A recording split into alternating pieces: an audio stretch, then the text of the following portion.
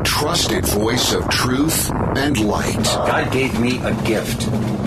I shovel well. I shovel very well. And a rally point for those who've accepted the reality that they are not sheep. We've got a blind date with destiny. And it looks like she's ordered the lobster. This is the Brian Hyde Show. Yes, it is, and I welcome you to the show today. Whether you're a longtime listener or just, testing the waters to see if wrong think might be right for you. I'm glad you're checking us out. Going to make it worth your while, too. Got some great stuff to talk about. We're going to talk about the banjo player from Mumford & Sons leaving. Now, you may ask, why is that important enough to take up space on a show such as this? It's a really interesting message, and we'll talk about why their banjoist has resigned from a very successful band. We'll also talk about how consumer prices may be going higher, but I've got a great essay here from a young economist by the name of Ethan Yang on how the market drives prices down. Bottom line is, you're living better than royalty was even just a few generations ago. And it may surprise some people to learn that we have a new national pastime. What, you say, could possibly take the place of baseball? How about pretending? No, I'm serious. Got a great article here from Paul O'Brien. And Gary Gallus has an excellent article about why an open mind is of no value when it is open to lies. And just for the record, this is one of the reasons why this program exists, as well as many others like it. I'm here not to solve all of the world's problems, but I am here to hopefully give a few strategic kicks in the seat of the pants to people who value truth, people who want to better understand the world around them, more importantly, want to understand what they can do to shape the world in a positive way. And all around us, we have things that tell us, well, you can't, you're broken, you're not good enough. I think the best proof of this, I'm not recommending you do it, but if you were to sit up and watch late night television, look at the content and the tone of most of the advertisements that are airing during that time. You're pretty much being told, hey, it's too bad that your life is so terrible, but with this miracle toothpaste, you're going to do great. Or with this new miracle program, you can do something. Bottom line, though, we've been told, most of us for a very long time, that we are just not good enough. Someone who knows, someone who understands should be making the important decisions in our lives. And not everybody buys into it, but enough people do that there's a definite driver in our society where people are okay with being handed a script. Okay, here's what your life is supposed to look like. And oftentimes that script follows a pretty predictable pattern. Okay, so here's what you do. You go to school, you stay in school, you get good grades, you get a college degree, you get a job, you stay with that company and earn lots of money, you collect toys, you retire, you run out the clock, and then you die. Which, there's nothing particularly wrong with that. I don't see anything particularly evil, but I do see a problem in the sense that inside each and every one of us, there is some degree of personal greatness. And I don't just mean, you're going to go earn money and be another Tony Robbins out there doing motivational seminars. I'm talking about something that's much more personal, much more unique to you and to me. And figuring out what that is, tapping into that sense of purpose, living a life that's driven more by mission than by material desire.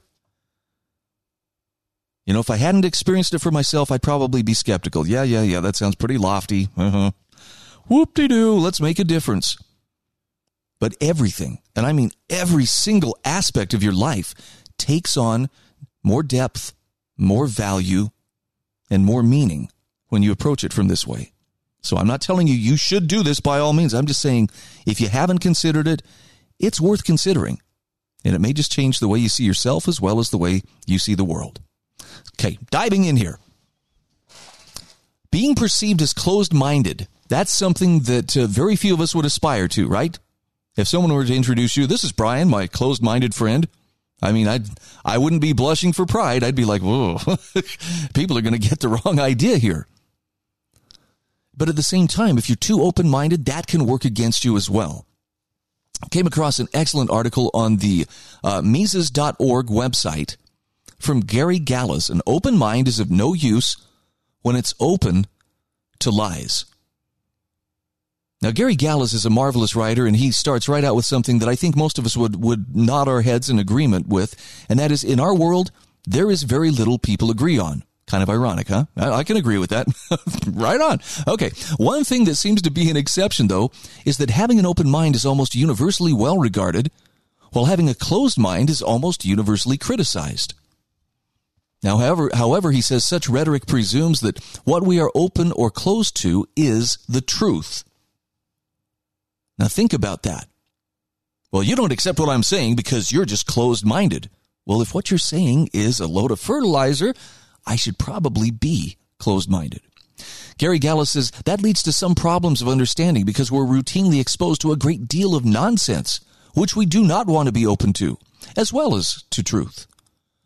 Now, he says that's particularly important to understand in a period where Americans have been repeatedly told to follow the science, say on mask restrictions, to prove they're not just obstinately closed-minded, when the main purpose was to open people's minds to falsehoods. And while at the same time, they've been browbeaten to close their minds to legitimate questions about things like vaccines or mandated closures or critical race theory and more, with both types of arguments used to reduce our freedoms.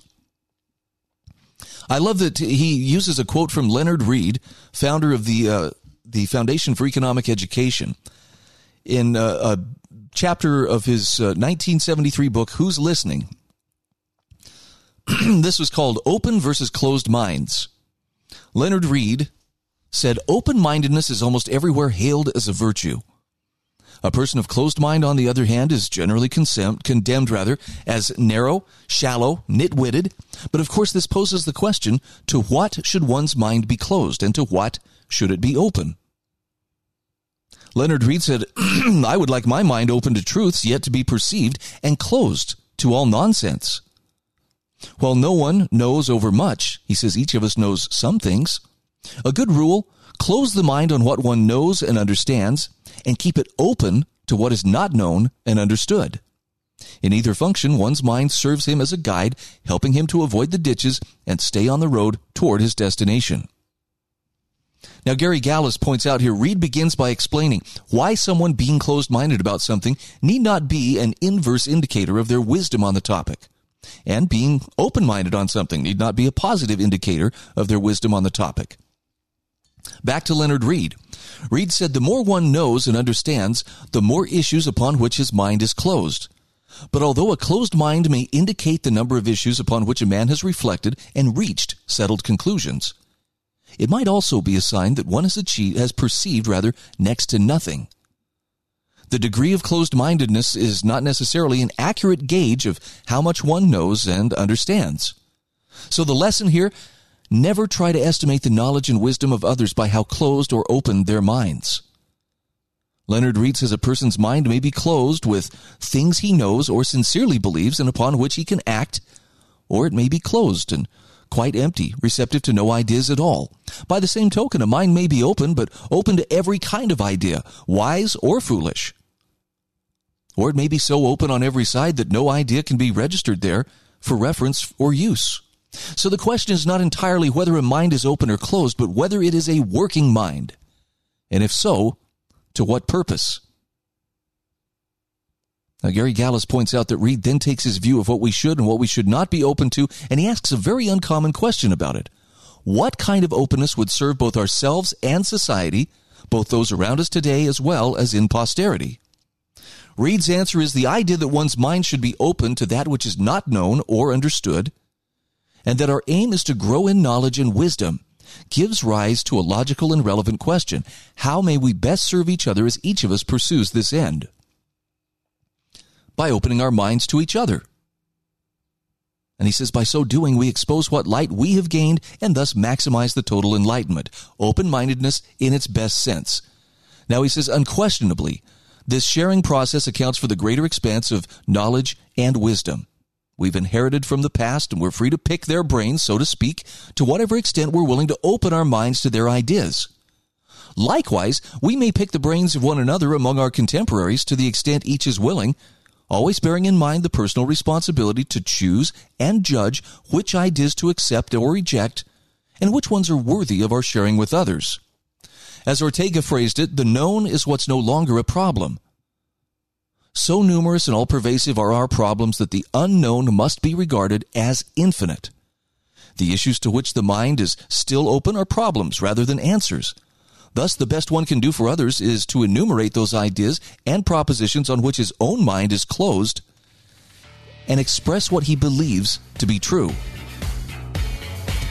I don't know why, but this just hit me in exactly the right way as I was looking it over. I'm going to come back. We're going to have a few more thoughts on this article from Gary Gallas. An open mind is of no use when it's open to lies. And yes, there will be a link in the show notes at thebrianhydeshow.com. Back in a moment.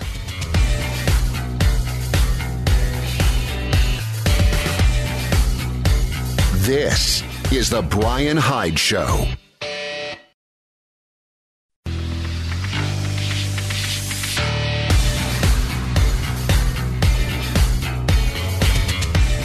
This is The Brian Hyde Show. Hey, welcome back to the show. I do want to mention that this program is made possible by phenomenal sponsors who allow me to pursue my work of finding, curating, and disseminating the best information I can without having to, go take a few side jobs. Not that I'm above that. I've done it before. I would do it again, but I appreciate them, and they include great sponsors like HSLammo.com, MonticelloCollege.org. Going to have a little bit to say about them a little later in the program, Pure-Light.com, and the Heather Turner team at Patriot Home Mortgage. So I've been sharing this article from Gary Gallas, An Open Mind is no use when it's open to lies. And man, does he have some great food for thought from Leonard Read, who was the founder of the Foundation for Economic Education. And I love how Read approaches this idea with, look, there's a time where it's okay to commit to the truth.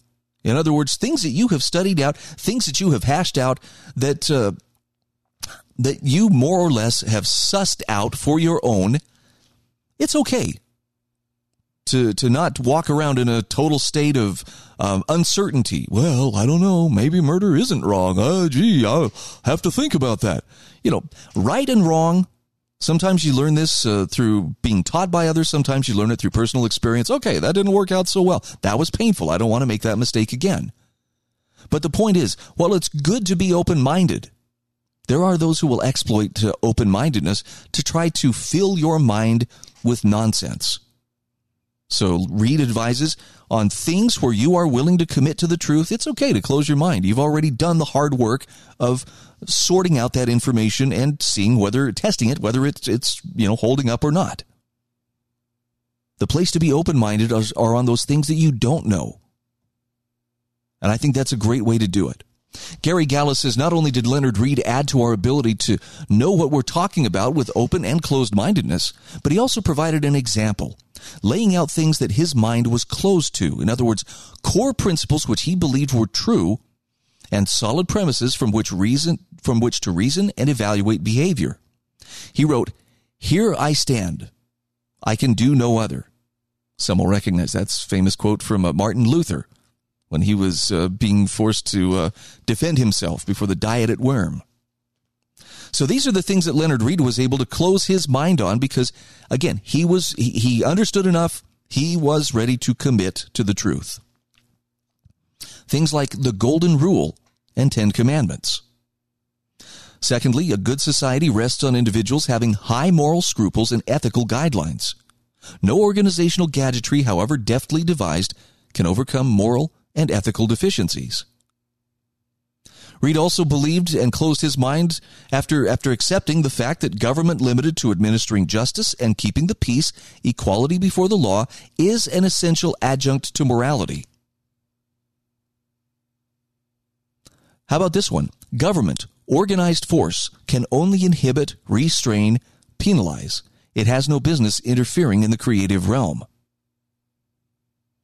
This is another truth he was committed to. Creativity stems exclusively from individuals acting privately, competitively, cooperatively, voluntarily.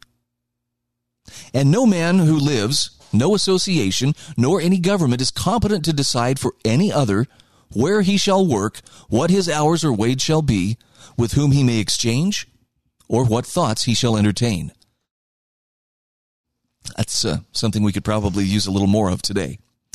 He also believed freedom in transaction is an absolute principle. The value of any good or service is what another will give in willing exchange. He believed the good or bad politician is not the cause of good or bad government. He reflects the thinking of his constituents. When the thinking is good enough, then good men can and will be elected to office. And finally, obedience to one's conscience is to seek approval from God, not men. Pretty powerful stuff. Now, Gary Gallus says, Leonard Reed's closed-mindedness on certain principles as true provides us material for serious reflection about what we believe. And he reflects some ancient wisdom that is unfortunately more honored in the breach than in modern practice. He seems to be channeling Marcus Aurelius, who wrote in Meditations, if someone is able to show me that what I think or do is not right, I will happily change, for I seek the truth, by which no one was ever truly harmed. It is the person who continues in his self-deception and ignorance who is harmed. Further, Heraclitus in Fragments suggests that there is a better term than closed-mindedness for Reed's approach. To be even-minded is the greatest virtue. Wisdom is to speak the truth and act in keeping with its nature. Now, Leonard Reed also provided us with a way to evaluate the quality of our own closed-mindedness. He said there is a reliable test as to whether or not one's closed-mindedness derives from a growing knowledge or from a lack of understanding. If from lack, there will be a sense of know-it-allness. If from growth, the more issues on which one's mind is closed, the better paved is his access to the unknown. This test merely emphasizes the obvious. The more one knows, the more he is aware of the unknown. Love that. Yes, I do have a link to this in the show notes at thebrianhydeshow.com. I would encourage you to please go to my website, look up today's show notes. This is for June 28th, 2021. And I would ask you, take the time to look at these articles, to follow the links within them. I'm not asking you to just, I just got a little dose of some great wisdom or food for thought today. And, don't treat it like a snack. Treat this like a meal, a feast. One which you can pursue without fear of, enlarging your waistline, but with the absolute consequence of maybe enlarging your worldview. If you want to propaganda-proof yourself, you've got to be willing to do the hard work of digging and researching for yourself. I can't guarantee that everything that I share in these show notes or everything I share on this program is, the absolute truth. I'll never knowingly mislead anybody. And if I do make a mistake, if I share something that turns out, okay, we need to clarify that or that was false, I will issue the mea culpa and make sure that I'm correcting what needs to be corrected. But I'm begging you, check it out for yourself. Suss it out for yourself. Let's talk about the new national pastime. I know we're right in the middle of baseball season. I'm not a huge baseball fan. Once upon a time, I was, kind of. Now, I don't know. It just doesn't hold as much value for me. In fact, this is true of a lot of sports. And it's probably because they become so politicized of late.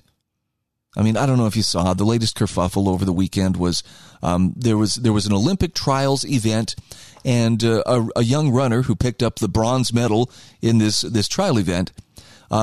She was very upset. She was incensed, in fact, that someone would play the national anthem while she and her other athletes, the gold and silver medal winners, were standing there on the platform receiving their awards. And it just seems so petulant and so self-absorbed. She's fidgeting, she's scowling, she's looking away, and finally she just puts a T-shirt up, it's black activist, I mean, look, she doesn't have to love the national anthem, but it's like, is there any opportunity people won't use to draw attention to themselves and their pet cause? It's a form of virtue signaling. And it's, I guess, a lot easier than actually just living as a decent person who understands that, sometimes things are not going to go exactly as I hoped they would, or, something may happen that runs contrary to my desires.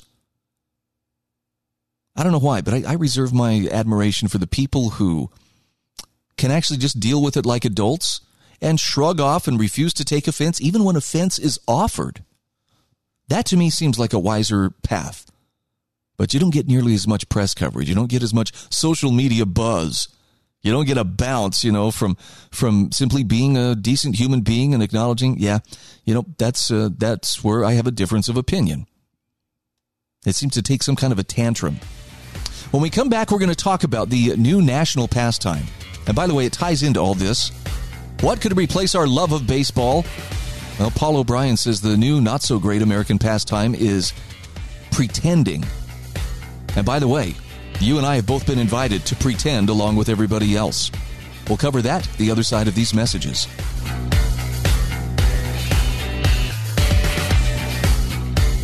This is the Brian Hyde Show.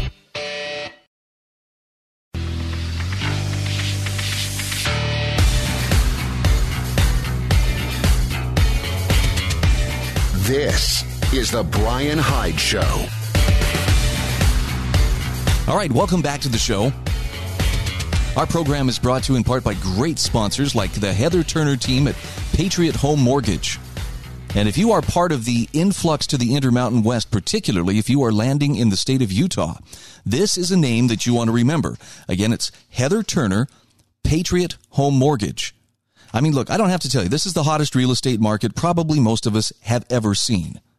And what that means is there's intense competition for what homes are available on the market.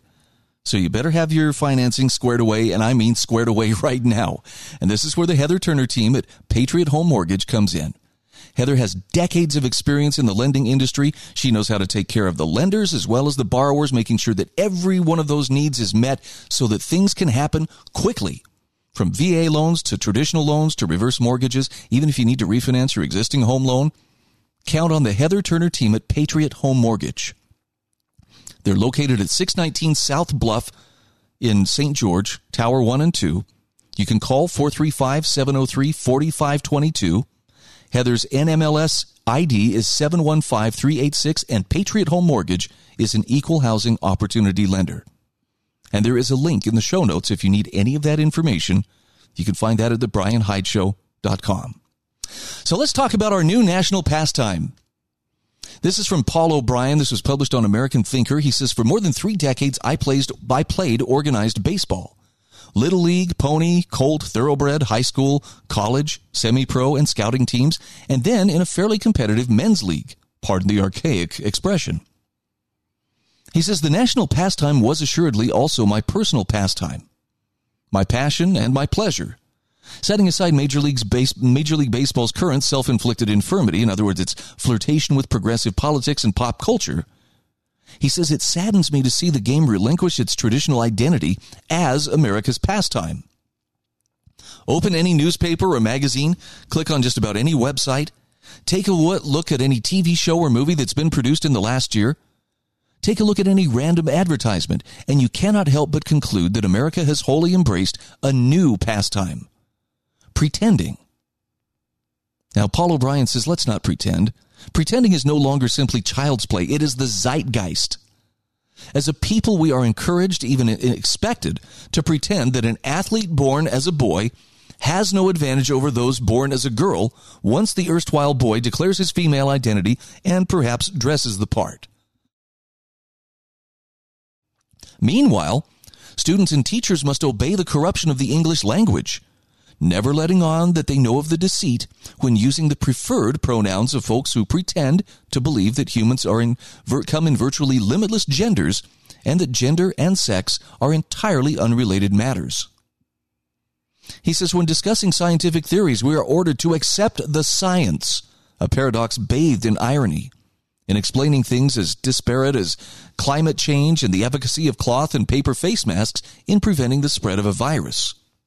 We're even urged to engage in the fantasy that our nation was founded in order to facilitate slavery, and that we rebelled against the king and country that kept us in bondage for that reason, and not for any of the enumerated grievances in the document that actually declared our independence. In more tangible ways, he says it gets even worse. Failing to pretend will get one banned from social media platforms and targeted for doxing by avid pretenders. And perhaps an extreme case, he says, I have a friend who was expelled from his church membership in Santa Monica, California, because he refused to prostrate himself, apologize for his whiteness, and pledge his loyalty to Black Lives Matter. Now, he says, my friend was born and raised in Ireland, and I wondered why the slavery imposed over 150 years ago in this country would be imputed to him on the basis of his complexion. Clearly, he needs to work on his pretending skills. Perhaps the easiest example of pretending is CNN. It pretends to be a news organization, a reliable source, journalistic in its approach. Its sillier sister, MSNBC, at least affords viewers some respect by delivering its preposterous daily scripts via personalities so cartoonish in visage, voice, and delivery that one cottons on rather quickly to the shtick. Propagandizing, after all, differs from pretending. Paul O'Brien says both networks amount to 24/7 televangelism for leftist doctrine. But CNN folks are obvious hypocrites, while MSNBC's on-air personalities seem to be actually insane. He says the executives at each of these cultural ministries are culpable of felony pretending, while their audiences are essentially accomplices after the fact. Now, he says our president also clearly enjoys pretending. For example, he's maintained that voter integrity laws, in other words, making it harder to cheat on elections, are tantamount to Jim Crow 2.0, and that climate change represents an existential threat. Meanwhile, congressional Democrats pretend that the couple of hundred unarmed, mostly middle-aged Trump supporters who wandered around the Capitol building on January 6th, largely staying within rope lines and admonishing the few rowdier ones to behave, constituted an insurrection. Both the president and the Democrat leadership absurdly claim, with straight faces no less, that white supremacist domestic terrorists are an existential threat to the nation. Helpful hint: whenever a politician uses the term existential threat, he or she is probably pretending. Now, the evidence, however, shows a far greater threat to the nation is the politicians themselves. So, for example, Joe Biden is famous for his gaffes, but the litany of Joey B's lines that the White House and DNC struggle to clarify, place into context, and deny by parsing portray a fellow whose evolving concern for BIPOC, that's BIPOC Americans, is dubious at best. As if to save the president from further scrutiny of his history of racial insensitivity, Senator Sheldon Whitehouse from Rhode Island took center stage this week. Whitehouse, who routinely savages Republicans as white supremacists, was questioned regarding his membership in an elite, exclusively white beach club in Newport. He has maintained and will maintain his membership because he recognizes the club needs to progress and he might be part of that growth. Now that is varsity-level pretending. But it isn't just the political branches. The Supreme Court once pretended the Constitution of the United States not only included a right to privacy that trumps the right to life, but that it also discovered the right emanating from a penumbra. Previous jurists, as well as our founders, had simply missed it, blinded, one must surmise, by the intensity of the glow. America's courts are remarkably adept at pretending, bringing deeper meaning to the expression legal fiction. Now, the courts and politicians are pikers, though, when compared to academics and activists. Critical race theory infected and infested the American public school system because educrats and administrators cowed school boards into adopting curricula and texts that set history on its head, eviscerate grammar, condemn traditional values, encourage racial animus, and groom children to be collectivists. They laughably label math as racist and even more wickedly pretend that crime will subside if we cripple law enforcement. All the while, they pretend their aim is education, not indoctrination. Now, this new national pastime is pernicious, he says. Ever since Major League Baseball, bowing to BLM, relocated the All-Star game from Atlanta, pretending that Georgia's new voter integrity law would suppress the vote, he says, I've pretended to detest professional baseball. Now, Paul O'Brien says, my wife will tell you, my TV viewing habits betray a hyper-hypocrite in this regard, but I cannot hate baseball. My love of the game is in my DNA. It preempts the visceral temper tantrum that would cause me to throw out the proverbial baby. Any pretending I do prospectively will be in the telling of my on-field exploits.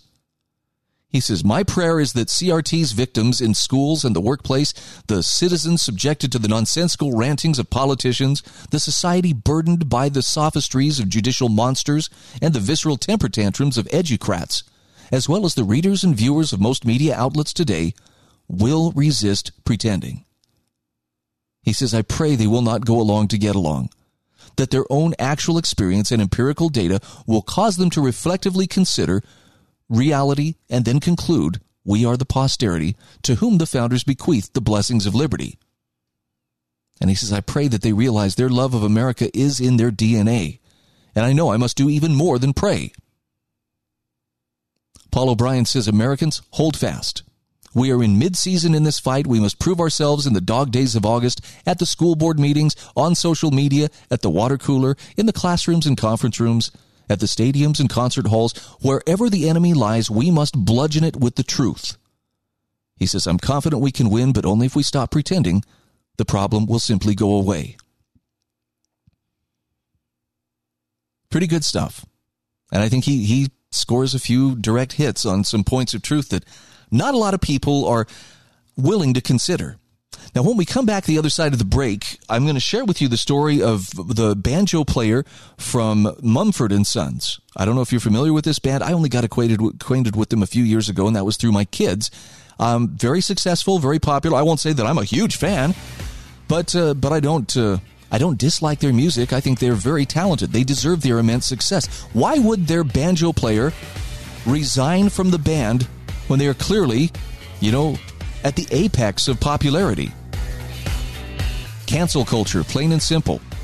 We'll tell you his story the other side of these messages.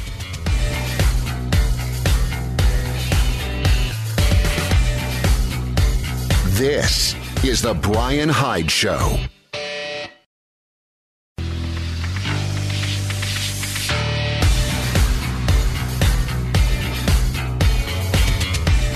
This is the Brian Hyde Show. All right, welcome back to the show.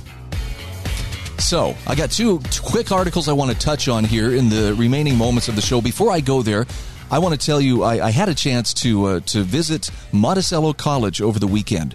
And I want to give a quick shout out just because there's a slight chance that some of the students I spoke to may be tuned in and listening. And first of all, you were a wonderful audience. You are incredible people. I'm a better person for having met you. And secondly, if you haven't checked out the link that I have on my show notes page, which is to MonticelloCollege.org, if you want to see what a true liberal arts education on a living campus looks like, I can't think of anybody else that I know of who's doing an education like this, and I believe it is an education for our time. Very, very worthwhile. It is far removed from the glamour and pomp and circumstance of so much of academia, but the results are really great human beings with wisdom and courage and diplomacy and the ability to move the cause of liberty in the right direction. In other words, it's worth a look. I hope you'll take a look. MonticelloCollege.org. Let's talk about Winston Marshall's brilliant stand against cancel culture. This is from Brendan O'Neill. This was from Spiked Online. He says, there's something stirring and sad about Winston Marshall's goodbye letter to Mumford & Sons after he found himself in the eye of a Twitter storm for praising the work of anti-Antifa journalist Andy Ngo. Now, it's stirring because we have a public figure here making an enormous sacrifice, leaving the band he loves in order that he might more freely express his political beliefs. Now, that is rare in this age in which celebrities, columnists, and politicians usually respond to Twitter mobbing with abject policies, mistakenly believing that public displays of atonement will appease the thought police. Of course, it does the opposite. Apologies embolden the cancel culture mob. They feast on retractions. The thrill of having successfully forced someone to recant just deepens their lust for power. So to see Marshall stand up for himself feels bracing. His offense was that he tweeted favorably about Andy Ngo's book, Unmasked, Inside Antifa's Radical Plan to Destroy Democracy. Now, the woke left fantasizes that Antifa's Fisher-Price revolutionaries, its pampered TikTok vanguard, its masked middle-class activists who love beating up journalists and punching stupid working-class Trump supporters, are the 21st century equivalent of the international brigades. So anyone who takes the side of Mr. Ngo who recognizes that Antifa is actually a bunch of dangerous a-holes, must be evil. And that includes Marshall. The reaction to Marshall's pro-no tweet, even by the standards of today's viral inquisitions, was deranged. He was branded scum, alt-right, a fascist. The canceling fury was so intense that Marshall did apologize initially and then disappeared from public view. Now he's back with his goodbye letter to his band, and he explains why his first response to the storm was to say sorry for having caused offense. Quote, "In the mania of the moment, I was desperate to protect my bandmates. The hornet's nest that I had unwillingly hit had unleashed a black-hearted swarm on them and their families." That's how ferocious and unforgiving digital witch hunts have become. It's not just you, the speech criminal, who will be hounded and libeled. So too will your friends, your family, your associates. Denounce yourself to save them and possibly save yourself. That's the unspoken creed of the modern mob that will harry for days anyone who deviates from its ideological narrative. But now Marshall is retracting his retraction. He's been reflecting, reading, and listening, he says. And he now feels that his previous apology, in a small way, participates in the lie that left-wing extremism does not exist. He strongly believes that Antifa extremism is as problematic as far-right extremism. And in order to be able to express this truth that he's arrived at through reflection and consideration, he is leaving Mumford & Sons. He says, I could remain and continue to self-censor, but it will erode my sense of integrity, gnaw my conscience. Now, Brendan O'Neill says that's an incredibly important stand to take, because self-censorship is the most insidious form of censorship in the early 21st century. The knowledge that a witch hunt can be formed in mere minutes on social media and that its baying members will happily demonize, denounce, and even call for the sacking of any thought criminal who questions transgenderism or refuses to genuflect to BLM or wonders out loud if Antifa might actually be a bit as in fascist, has nurtured a culture of self-silencing, of keeping one's opinions to oneself in order to not fall foul of the new selected guardians of correct thought. It takes a lot of guts to do what he's doing. Brendan O'Neill says polls show that many people feel they can't express their true thoughts on a range of issues. This is the most sinister accomplishment of cancel culture. The worst thing about cancel culture isn't the huge spectacles of denunciation, the blacklisting of Jess DeWalls, the violent threats against J.K. Rowling, the extraction of apologies from celebs or politicians who misspeak. No, it's the chilling impact that these noisy social media show trials have on public life more broadly. They send the message to the rest of us, shut up or else. Keep your foul views to yourself. Silence your inner dissenter. And in refusing to do this, Marshall reminds us how important it is to be honest with ourselves, to be honest about what we think. He quotes Alexander Solzhenitsyn, "And he who is not sufficiently courageous to defend his soul, don't let him be proud of his progressive views. Don't let him boast that he is an academician or a people's artist, a distinguished figure, or a general. Let him say to himself, I am a part of the herd and a coward. It's all the same to me as long as I'm fed and kept warm." Now, Brendan O'Neill says there's also a sad side to Marshall's letter, to the fact that he felt he had to abandon his band in order to speak his mind. This confirms how grim and punishing public life has become under the metaphorical boot of wokeness. Ours is a culture that refuses to tolerate diversity of thought or any kind of demurring from the new orthodoxies. Speak critically, you could lose your job, everything, your reputation, your band. Marshall's letter will do little to convince participants in cancel culture whose self-righteousness long ago eclipsed their capacity for reason. But surely it will encourage those who have thus far been silent about cancel culture in the misplaced belief that their cowardice will protect them from the cancelers. And it's time for them to start speaking up. Because a climate in which you must give up everything just to be able to speak your mind is one that is very dark and very dangerous indeed. That is pretty powerful stuff. And, you know, it's kind of a mixed blessing. On the one hand, I really enjoy being able to speak my mind. I enjoy that I have the freedom to hold forth and, you know, right or wrong. I mean, I'm trying to do best. I'm trying to do my best by the truth. But thankfully, knock on wood, at this point, I'm just not important enough. I'm not known enough to be considered a threat by the cancel mob. but it can happen to any of us.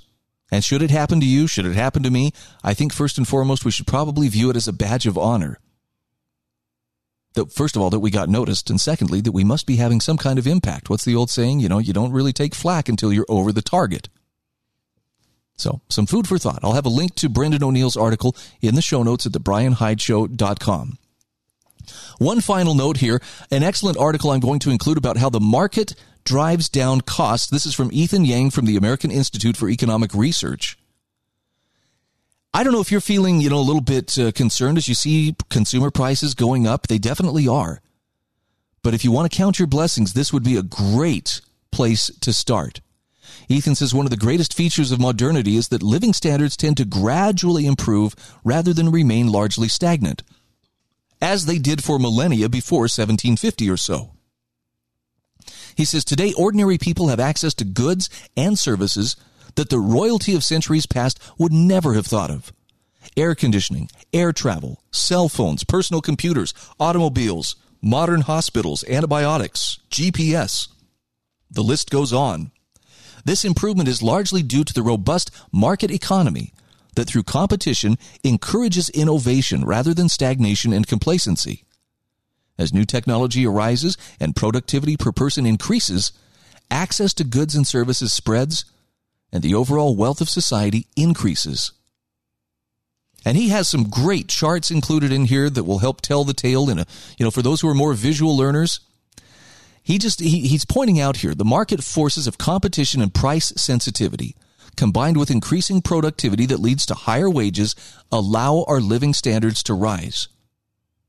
So no matter how poor or rich you consider yourself, it's a safe bet. You're living better than royalty did even just a few generations ago. However, he says government policy, Ethan Yang warns, government policies and perverse incentives can shield service providers from market forces, undermining competition and eroding our standards of living. Bottom line is, if you want a free market, you've got to let it be a free market. It can't be, it's a mostly free market. We just have a little bit of, government regulation and little government planning and central planning here and there. Free markets, free enterprise, voluntary cooperation. Keep them as free from government as possible and just watch how the prosperity increases.